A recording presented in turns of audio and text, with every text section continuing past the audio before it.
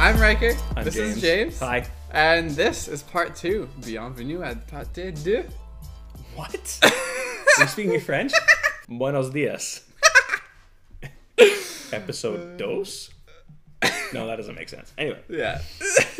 so what do we got? Well, on Sunday we talked about Noah. So that was pretty cool. Oh, jeez. You mean Jonah? Why did I say Noah? I don't know what it is. I think I explained this last time when I was doing Moses, and I always, for whatever reason, referred to Moses as Noah. And now Riker's calling Jonah Noah. That was a few weeks ago. Oh, man. Alright, so on Sunday we talked about Jonah. Right. Yeah. Yes, Jonah, not Noah. Oh, boy. Jonah was a guy who really did not want to do what God wanted to call him to do. Mm-hmm, He was so focused on the people of Nineveh and their sin that he was just like, they don't deserve God's grace. Like, Totally true. Like, I don't, like, it's not worth his time to go there. Nope. But Yeah, so you're right. Like, Jonah didn't want to do what God asked him to do. yeah, And we see like a little snippet at the beginning of God saying, "Okay, go and do this," and Jonah's like, "No, not gonna." And then he takes off. The whole middle of the story unfolds with the calamity that ensues from wandering away from God or disobeying. Yeah. And the very end of it, we see basically the whole process go full circle. And even at the end of it all, Jonah is still upset. And he says something interesting at the beginning of chapter 5, which is the last chapter in Jonah. He says something interesting. He's like, God, I knew you were going to do this anyway. Basically saying, God, I knew you were going to give them grace anyway. Yeah. So what's the point of me even being here? Essentially. And it's kind of interesting. And Jonah's story is so much like our story as Christians, where we're like, God, we know that you don't need us anyway to do what you want us to do. But the point is, and I talked about this on Sunday, is that God wants us to be a part of what he's doing because he's built us to be in relationship with him. Right. Yeah. And no matter how bad we've screwed up or how far we've strayed, we constantly see that we're in this process of God reaching out to us and saying, hey, you know what, just come back to me and I'll bring restoration to you. And you know what, sometimes in our Christian lives, we're like, you know what? No, I want to be kind of stuck in my misery. I want to be stuck in the mess that I've created for myself because I know that and I'm comfortable with that. Yeah. I'm not necessarily comfortable with going back to you, God. And Jonah's been in this process. We go through this process. And then we see the world around us is like, you know what? No, they're not deserving. They're not deserving of God's grace. Yet God wants to have grace on the world around us, and he wants to have grace on us, and he invites us on a journey. And just like Jonah, we have opportunity to go along with what God's doing, or we have an opportunity to run the other way. Yeah. And like, again, like what Jonah did, like we're seeing a common theme here that when we put our butts behind us, that we don't only affect ourselves, but like it has an effect on many people. Yeah, it's true. Yeah. It's totally the case, right? Like, we think that, I don't actually, I just watched Lion King with my kids, right? And so if you've seen it, good for you. This is not a spoiler alert if you've seen the original. So there's Timon and Pumbaa, right? And they're inviting Simba along on their journey with them. And they're just saying, like, you know, life doesn't even really matter. It's no big deal. There's no circle of life. It's just like, you know, some kind of linear line, and then poof, you're gone at the end of the day. Yeah. And then he's like, he looks down, he's like, you do you. You do you. And everybody says that you do you thing, Yeah. right? And actually, it drives me crazy. Secret confession of Pastor James, I hate that phrase, you do you. Because it shows total disregard for the care and well-being of everybody else around you. And so, you know, you see this story unfold with Timon and Pumbaa and Simba as they're walking him through this portion of life where he neglects all of his responsibilities and he chooses to go along the journey that he wants to go on, and he doesn't go back to what he's supposed to do because of how he thinks everybody might take his return or look at him or whatever, Yeah. or how his history might define him.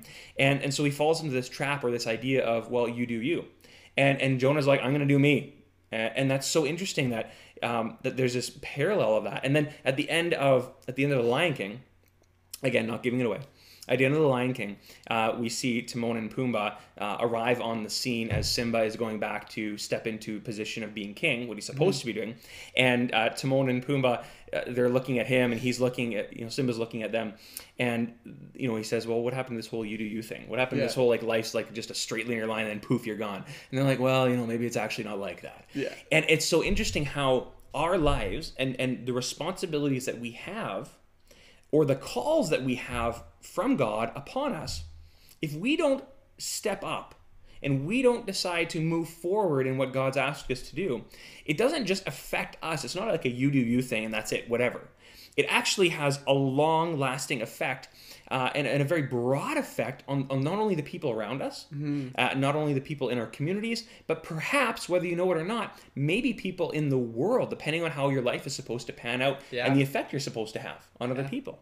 So it's just fascinating to see like this whole picture unfold of a man choosing not to follow the Lord, not to follow what God's asked him to do, and an entire nation of people can be positively or negatively affected by one person. Yeah. It's unreal. Yeah. It's pretty awesome. It is crazy. And so it's like when you sit back and you think about it at night and you know, like, as you're kind of like tossing and turning and wondering if you can, you know, catch some Z's, and you really like ponder this stuff, you're like, man, does that mean that God might actually have something for me to do? And if he's whispering to you and he's talking to you and he's saying like, hey, I got something for you to do.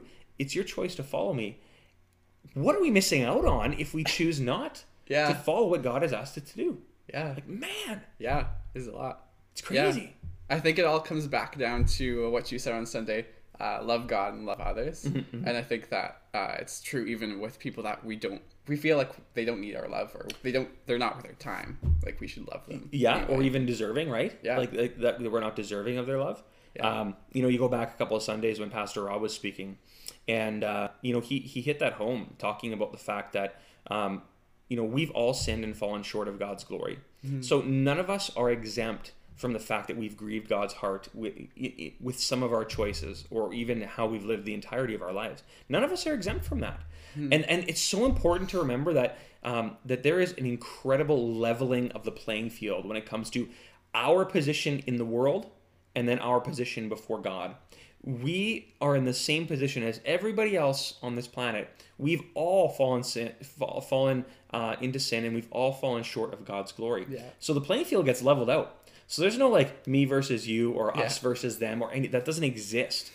It doesn't exist. And Jesus talks about that. About there is no Jew, there is no Greek, there is no male, there is no female. Jesus is saying, here's the reality. Here's the reality that under me, you're all the same.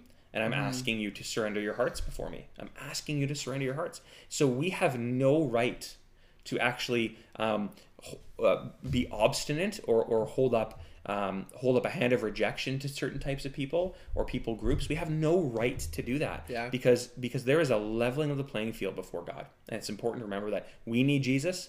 Everybody else needs Jesus. So let's make sure that we are loving people, and God takes care of the rest. Yeah. Y'all need Jesus. Yeah. Y'all need Jesus. There we go. Bing, bing, bing, bing, bada, bing, bada. Anyway, no more down south stuff. Anyway, so yeah, it's interesting because Jonah looks at the people in Nineveh as lesser than or less deserving. Yeah. And because he's the one that was carrying a message for them. So he's like, oh, God spoke to me, therefore I'm better than them. Yeah. They're not deserving of this. I am going to exact God's punishment on these people. I am going to declare their defeat before God, without realizing that that's not what God wanted in the first place. God wanted Nineveh to come to him and surrender to him and say, no, we need you, God. And Jonah decided to take it upon himself to hold that over them, or to lord that over them. And that's not what we're supposed to do as Christians. We're not supposed to lord salvation over people around us. We're actually supposed to love them and encourage them to come to the Lord. Was there anything else you wanted to talk about? No, I think that's it. That's about all I got. Yeah. I would encourage, like, Jonah's such a short story. Yeah. Like, I don't know what it looks like in your guys' Bibles, but literally it's 2 pages in mine. So it's 5 chapters, really easy to get through. Yeah. I would encourage you to grab a Bible, look into Jonah. It's like 3/4 of the way through the Old Testament, not hard to find, but a very small book. Crack that open and read it. Encourage you to really dig into it and see, okay, what's in here? What's the content? What's the context? And I encourage you to dig in, because there is something there that will speak to your life and it will encourage you. And if you avail your hearts to the Lord will be faithful in speaking to you in that still small voice, and he will encourage you through his word as you dig into it yourself. Yeah. Yeah. All right. Good. Well, that's all we've got time for this episode of part 2. Thank you. Take care. Yeah. Remember to like and comment if you like the video. Add any comments to start discussion. And yeah, we'll see you next time on part 2. Take care. Bye-bye. Good stuff. Cool.